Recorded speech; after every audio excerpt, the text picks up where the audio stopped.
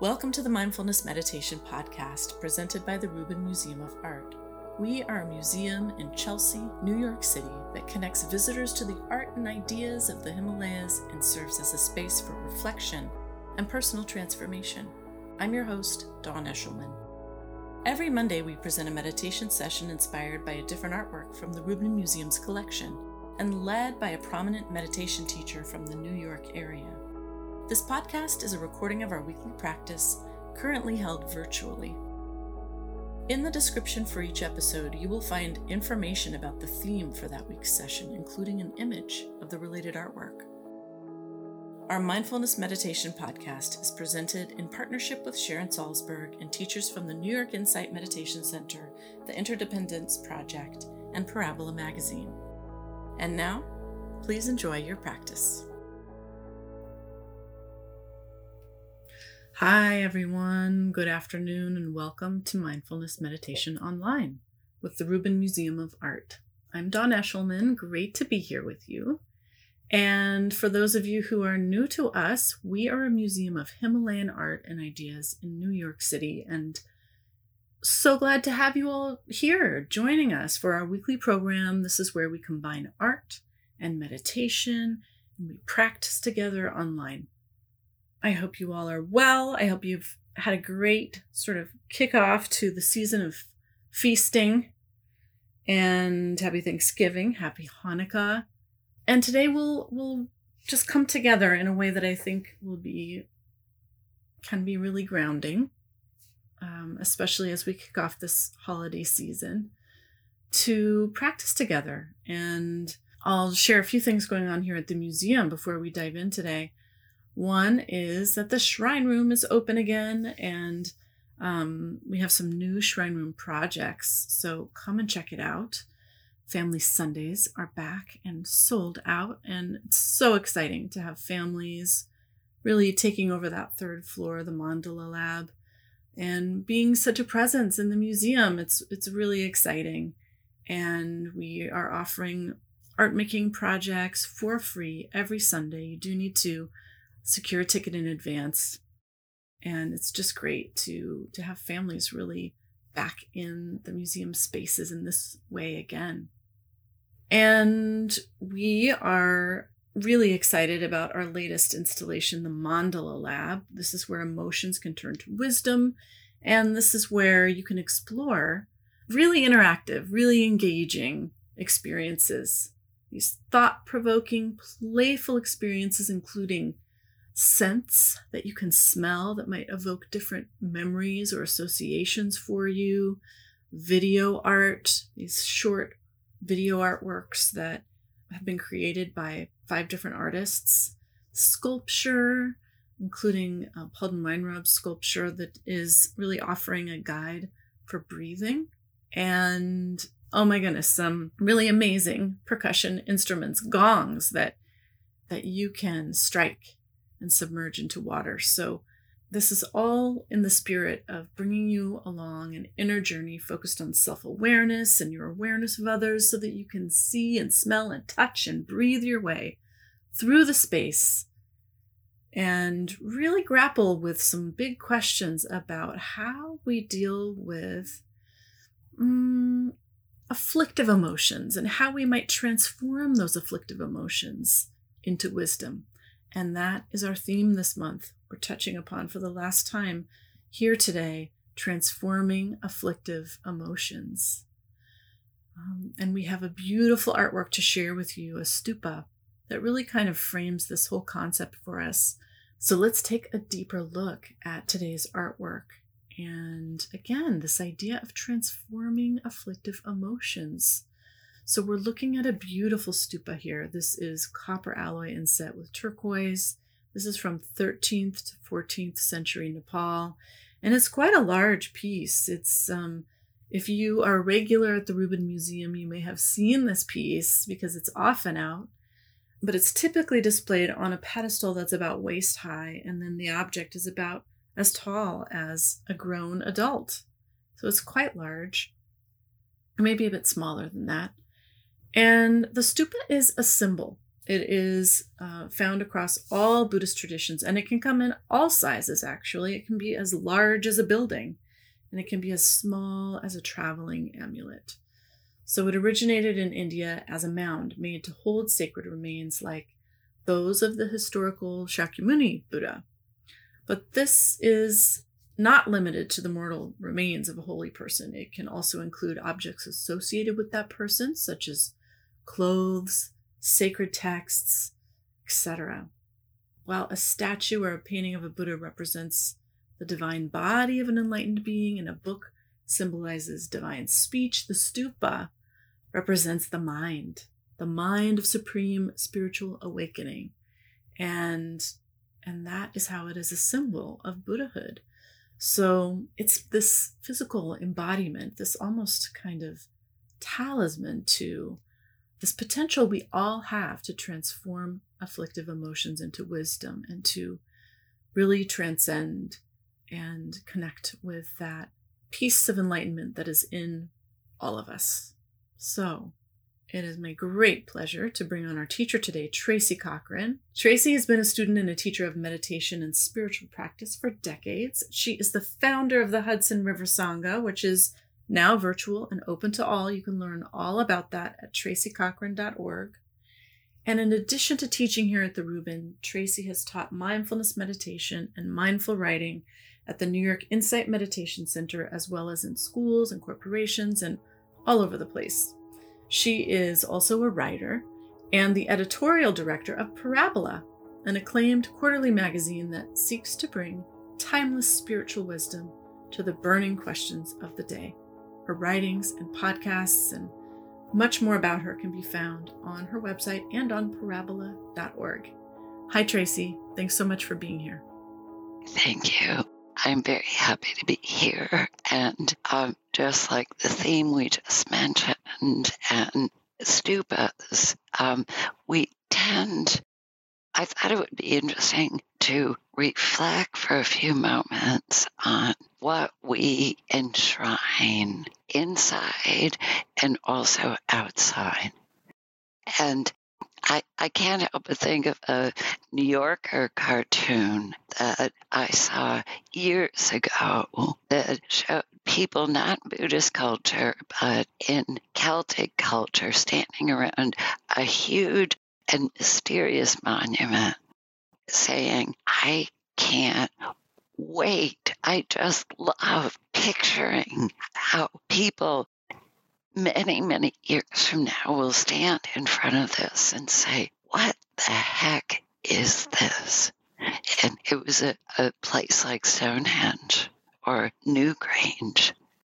And just like in Buddhist culture, there are sacred places and sacred mounds and sacred amulets and sacred, like we saw, smaller objects that preserve and encase reminders of what once was.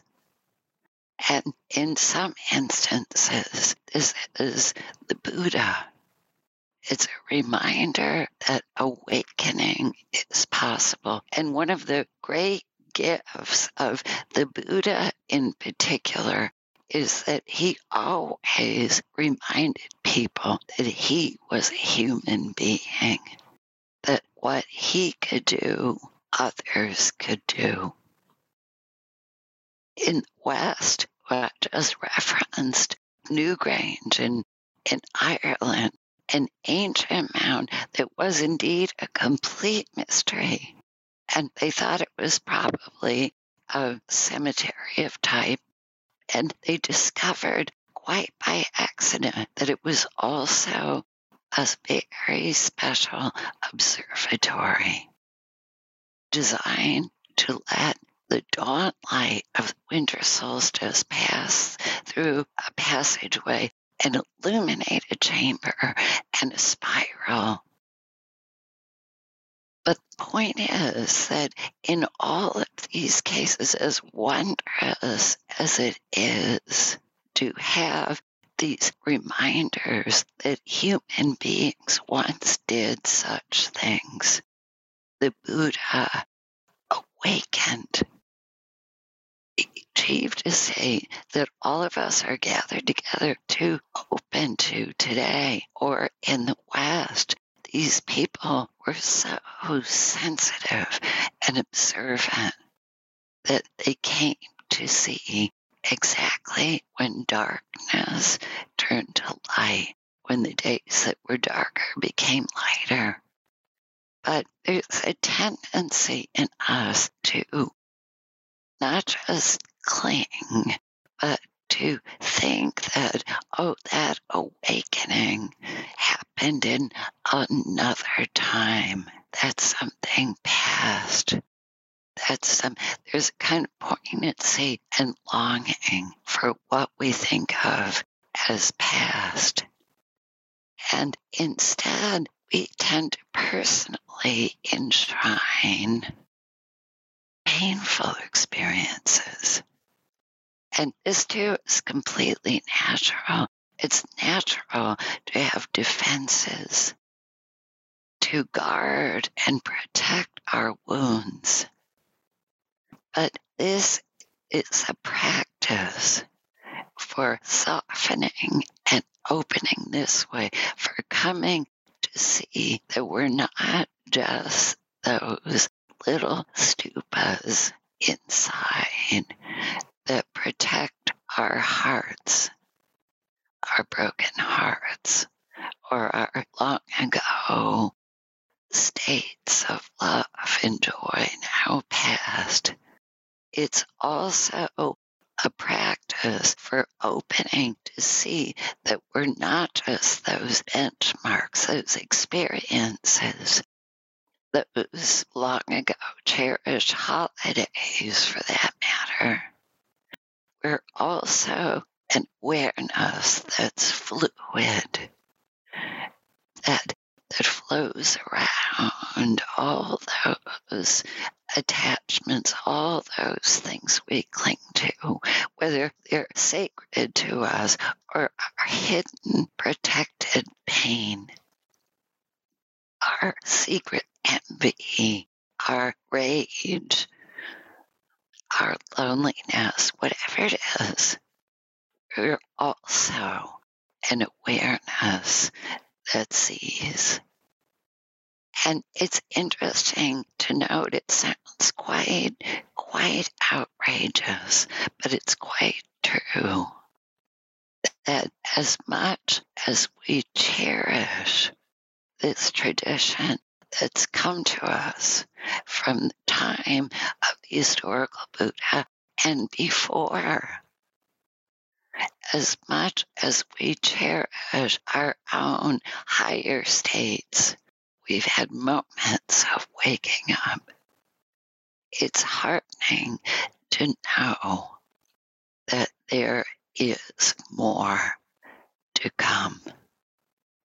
And often we tend to think, oh, a wonderful example of the way the mind comes to kind of cherish its own painful emotions. It's that there's a tendency in us always to think that we already know. We know what's going to happen. We know, and we know because things have happened to us early in our lives. And what's coming is bound to be like that, or maybe worse. And so we come to be driven in a sense that this is the second day of Hanukkah, which it's, even if you didn't grow up with Hanukkah, it's interesting to know that detail in the story, that there was a fear that there wouldn't be enough light, that the oil wouldn't last to keep the lamp lit. And notice how often we lead with such a feeling of fear or grasping. Oh, I need to make this work. I need to control it. There won't be enough. and see that when we sit down to practice together, we open to the realization that we are more than enough. And the great Christian writer C.S. Lewis once wrote a description that is wonderfully apt for this practice. And he spoke of God. He means a higher awareness, an awakened mind, like the stupa represents. And he said the way we approach opening to this higher mind, this divine, is like inviting it in to fix up our house. And we watch, this is how practice begins. Get like a new paint job, and maybe the roof is repaired and all the leaks are tended to, and we feel more comfortable as we do when we begin to sit, less stress. But suddenly this awareness starts doing unexpected things, knocking down walls and opening windows and putting on towers and whole new wings. And it seems very alarming and frankly even destructive until we discover moment by moment that what's being opened and prepared is so much bigger and better than we could have imagined. Clinging to the past, clinging to our past experiences, that we might have pictured some cozy little cottage where we would always be safe. And what's being created moment by moment when we bring the attention to the present moment is a palace, a wonderful new place where this higher intelligence, this greater awareness plans to reside. So as we come to sit today, I invite you to notice your stupas, your treasured things inside and outside, and let them be. And also notice an attention that's greater, that flows around them like a stream around rocks. So let's take our seat and just let yourself be completely welcomed by your own attention. Welcome. And let the back be straight so that you can have a more complete experience of yourself, body and heart and mind. An experience of the whole of yourself. So let your eyes close if you're comfortable with closed eyes. If not, you can lower your gaze, but closed eyes is wonderful for turning the attention within.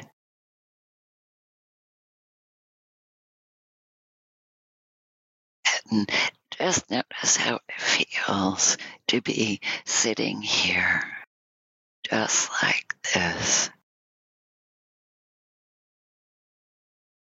without striving for a better state or a state that you may have experienced in the past.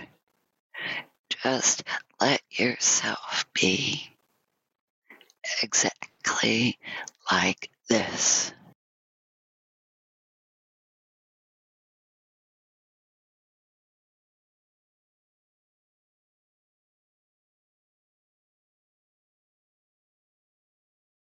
And notice that this Attention is seeing that is present,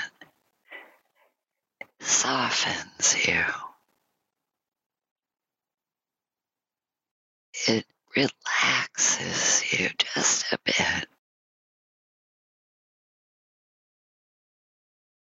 And just let it travel where it seeks to travel, like water flowing downhill.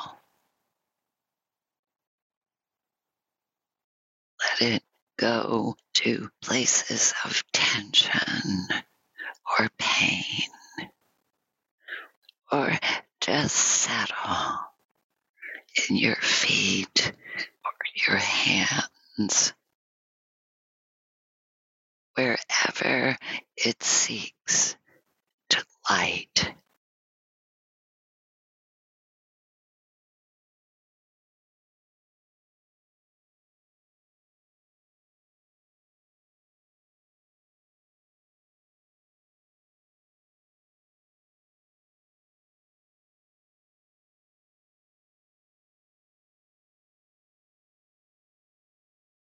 And just let yourself sense how it feels to come home to sensation, to being in a body.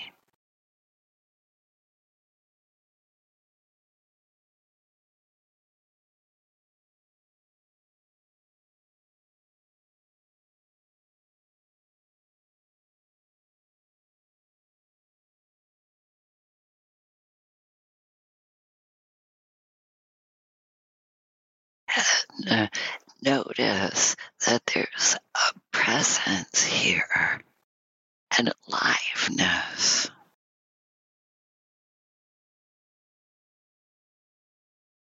It's inside you and also surrounding you.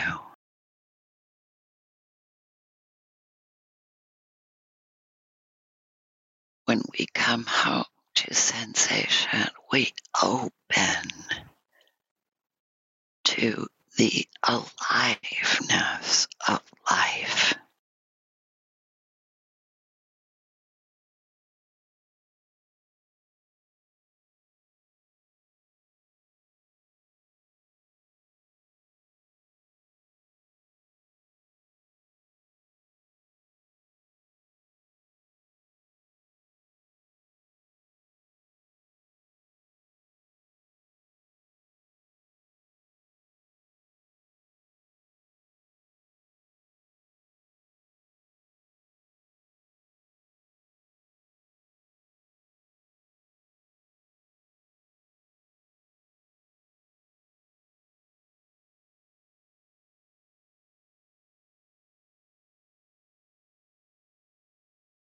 And see that when you drift into thinking, this is completely natural.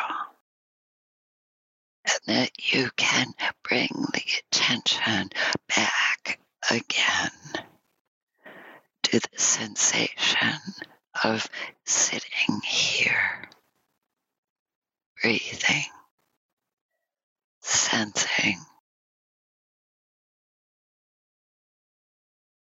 opening to a presence that sees without comment, without judgment, with kindness.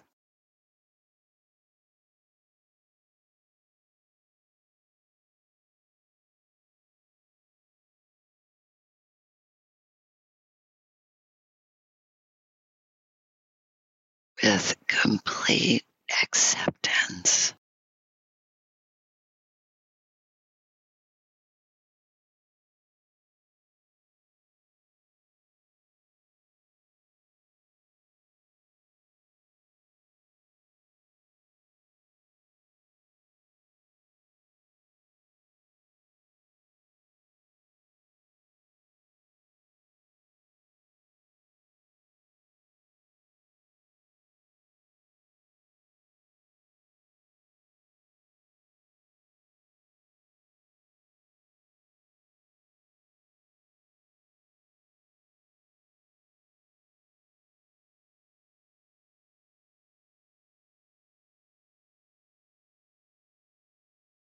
can see that if a thought or an emotion or any combination comes up that feels painful or difficult, you can use the mantra, "This belongs. This belongs."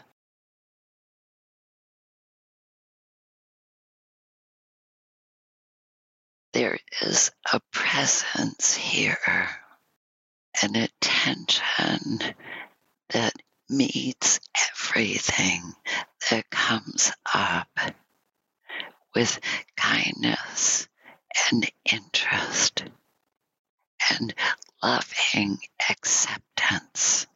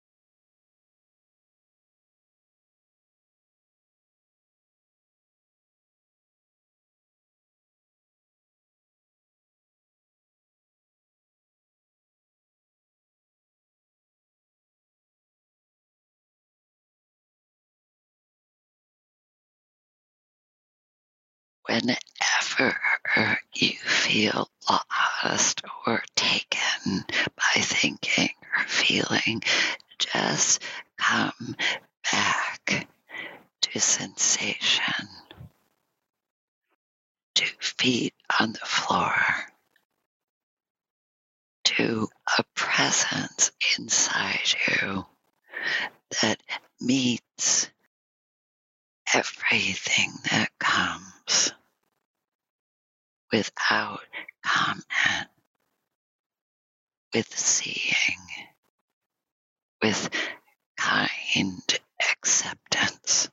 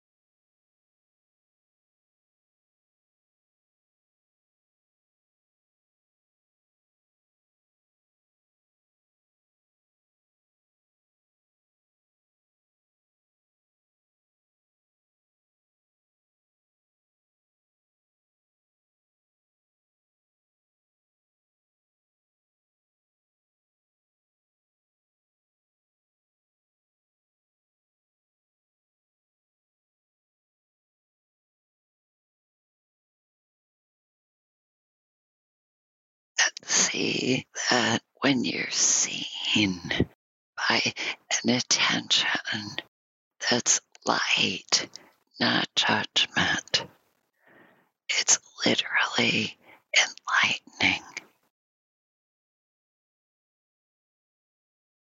When you see this, you begin to see that you flow,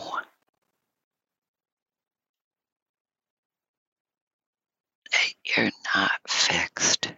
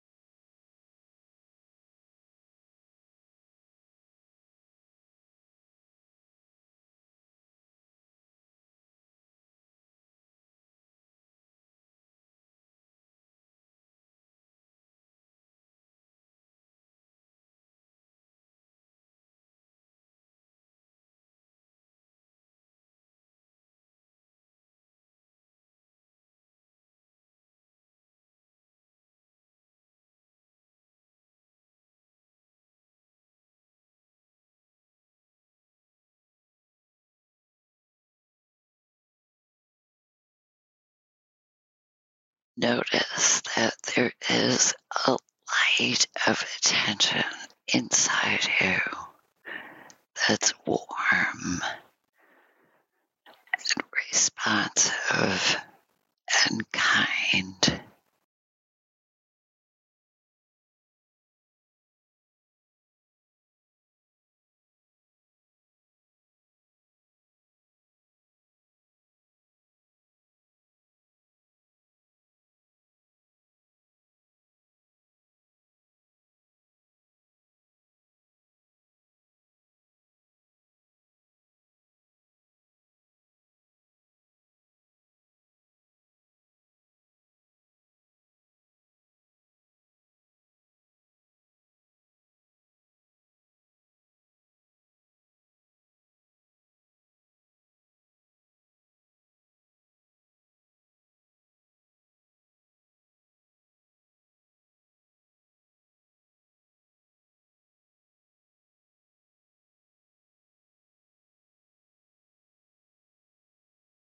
And notice that you can come home to this awareness, that you can rest in an awareness that isn't thinking, that is presence.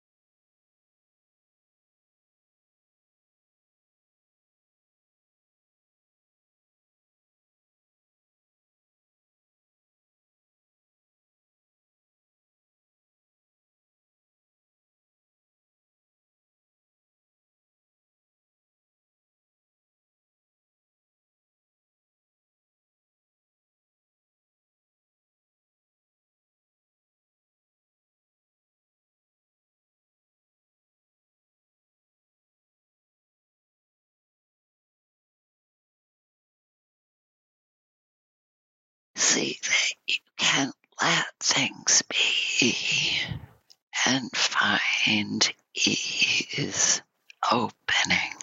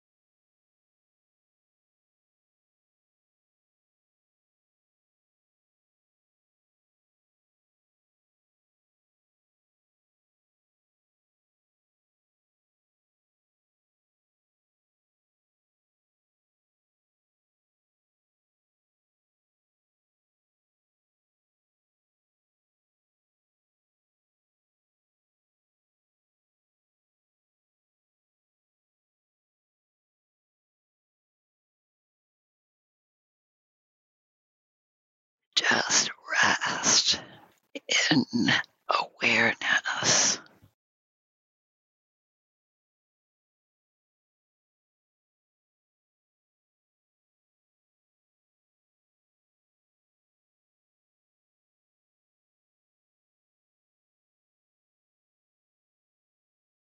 Noticing how alive you are.